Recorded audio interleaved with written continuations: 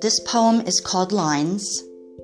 Again, one of Father McHugh's several poems called simply Lines. This particular one refers to him receiving a leaf from Father Damien's grave, his mentor in life.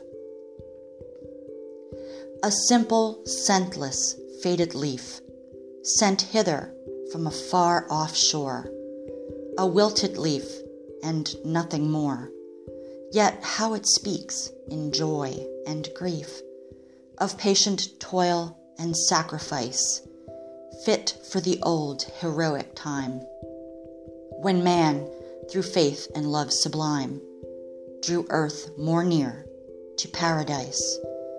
What fancies of a summer sky, what dreams of sun and purpled seas, it summons up, and wrapped in these, what visions of dread, Molokai.